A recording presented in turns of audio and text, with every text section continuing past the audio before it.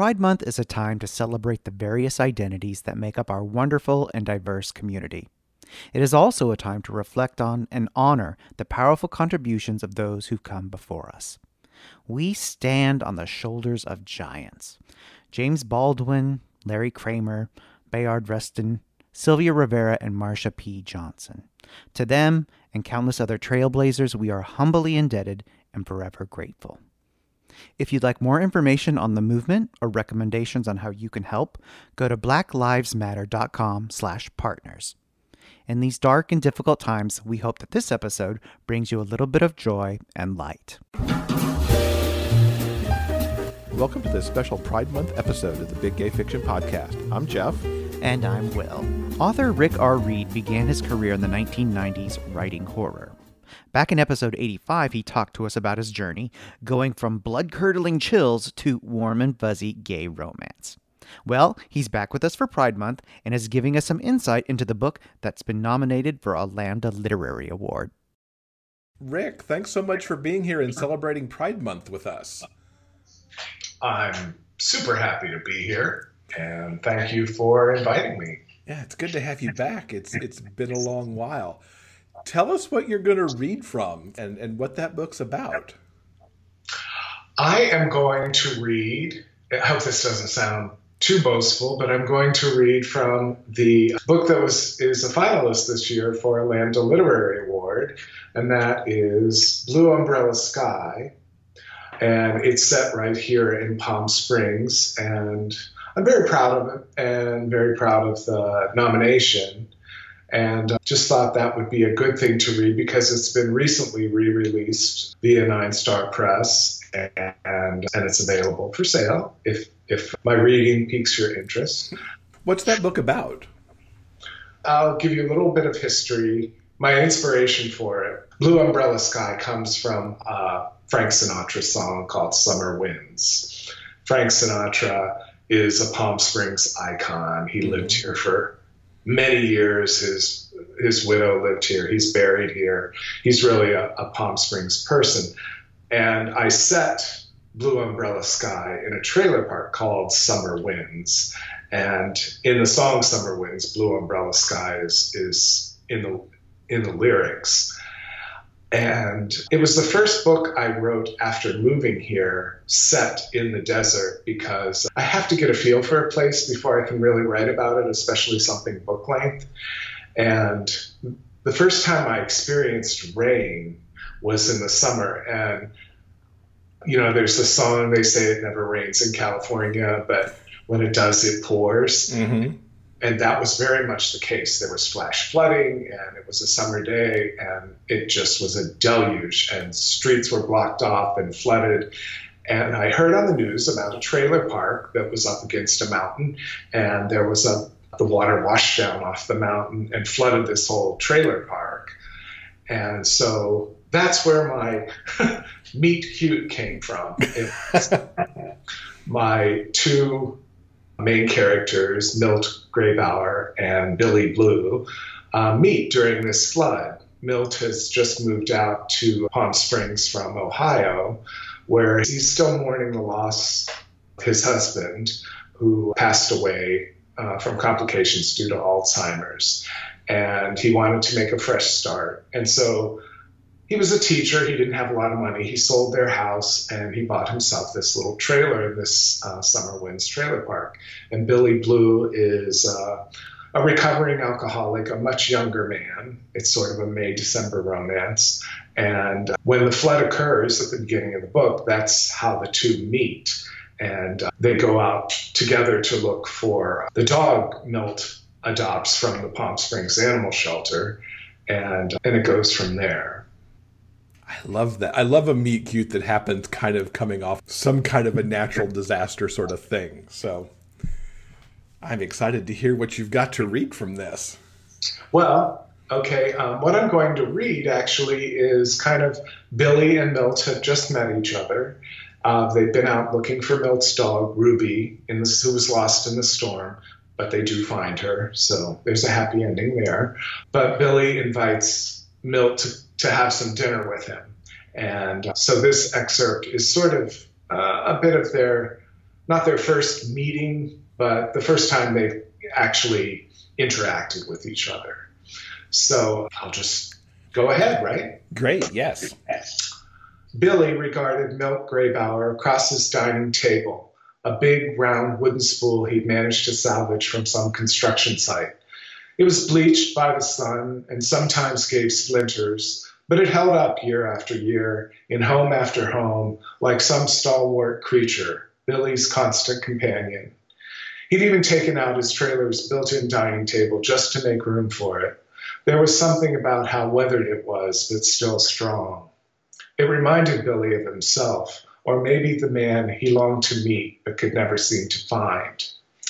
They were eating Billy's homemade carnitas and tortillas. There was pico de gallo and a bowl of sour cream to tame the heat of the pork. The carnitas had a nice crust from being browned first in lard and a mysterious sweetness from the Mexican Coke Billy used for braising. Milt, he thought, was a ghost of a man, a haunted presence, not unlike Boo Radley and Harper Lee's To Kill a Mockingbird. He'd watched the man ever since he'd moved in just below him last February. At first, Billy thought Milt's standoffishness could be attributed to simply settling in. Billy, who'd moved more times than he could count, which was why his own home was a rental, understood the preoccupation with building a nest for oneself. It took time and effort to take a place from being a house to a home. Feeling a bit like a stalker, Billy found he enjoyed watching his new neighbor, even if their paths hadn't crossed in any significant way. There was something about Milt's loneliness and inherent sadness that called out to Billy. He wondered, of course, all sorts of things, like where Milt was from, how he managed to be at home every day without a job, what particular story had brought him to the desert. Everyone, it seemed, had one. The valley was filled with transplants. As time went on, Billy realized simply getting settled and making a home for himself wasn't the principal reason for his neighbor's standoffishness. No, Milt was reaching out for bigger reasons, Billy decided.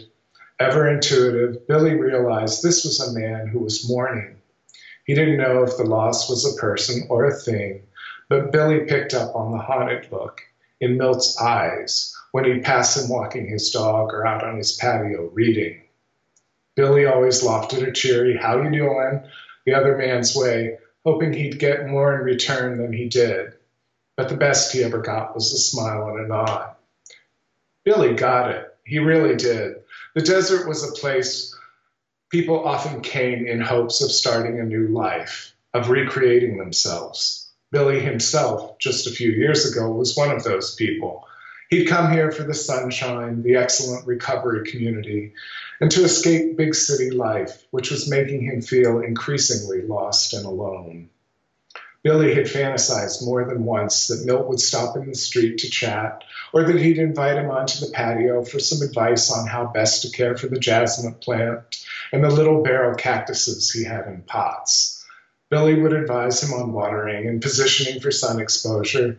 They'd pause and stare meaningfully into each other's eyes, and then proceed inside. The dark would be cool and at first blinding. The window unit would be whirring, maybe even whining as it struggled to contend with the triple-digit heat. Barely able to see, Billy would at last get a chance to reach out to explore the sharp planes of Milt's face with his fingertips. The first touch would be a charged moment, full of electricity, lust, and something else that Billy could only imagine as coming home. Yes, Billy had a crush. It had developed from perhaps the first moment he spied Milt unloading his little U-Haul truck by himself. He wore a pair of beat-up camo cargo shorts and a pair of hiking boots. If he'd had a shirt on, he'd wisely gotten rid of it. His body was tight, compact, slick with sweat. He was whiter than the average desert bear. Salt and pepper hair graced not only his head and face, but also spread out in lovely curls on his broad chest. The hair narrowed down into one of the sexiest treasure trails Billy had ever seen. And he'd seen a few, well, maybe more than a few, which finally disappeared into the dark, sweat-stained waistband of his shorts. He'd even gone over and offered to help, but Milt had merely wiped the sweat off his brow, saying only, "Thanks, but I got it."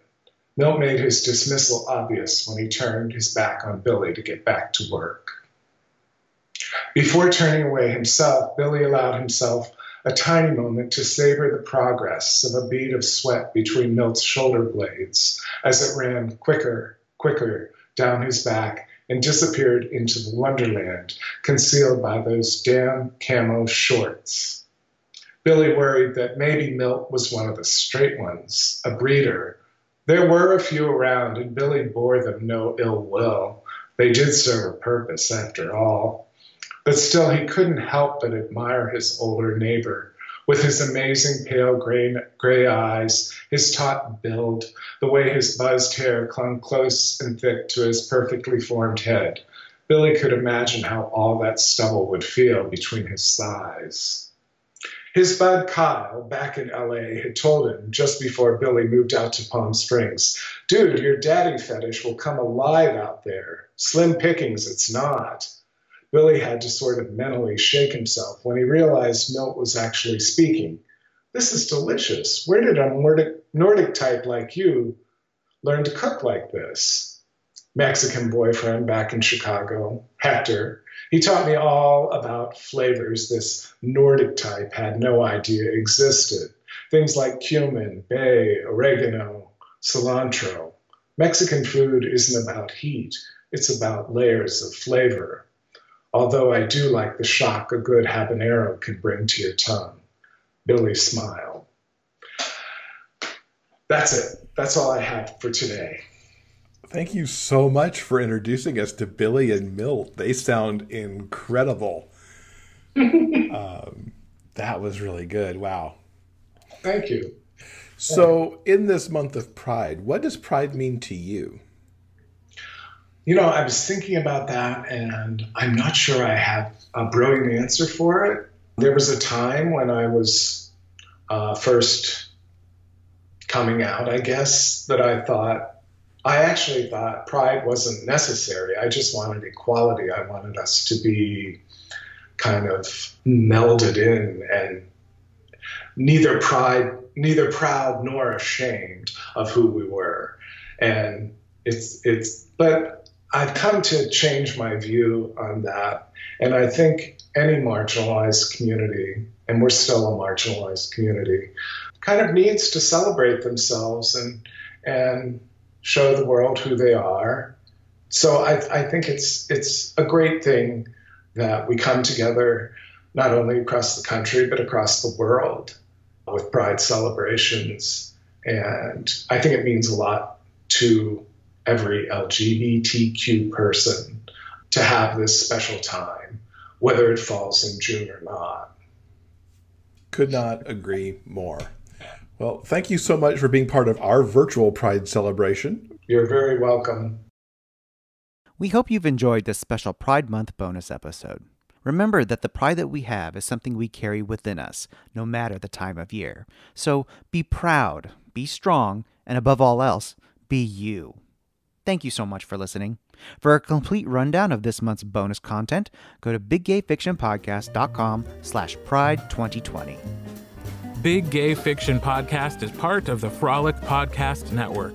You can find more shows you'll love at frolic.media/podcasts. New episodes of this show are available every Monday wherever you get your podcasts. You can help support this show with a monthly pledge through Patreon. For more information about joining our community and the bonus content we deliver, check out patreon.com/biggayfictionpodcast. I'm Kurt Graves. Thanks for listening. We'll see you next week.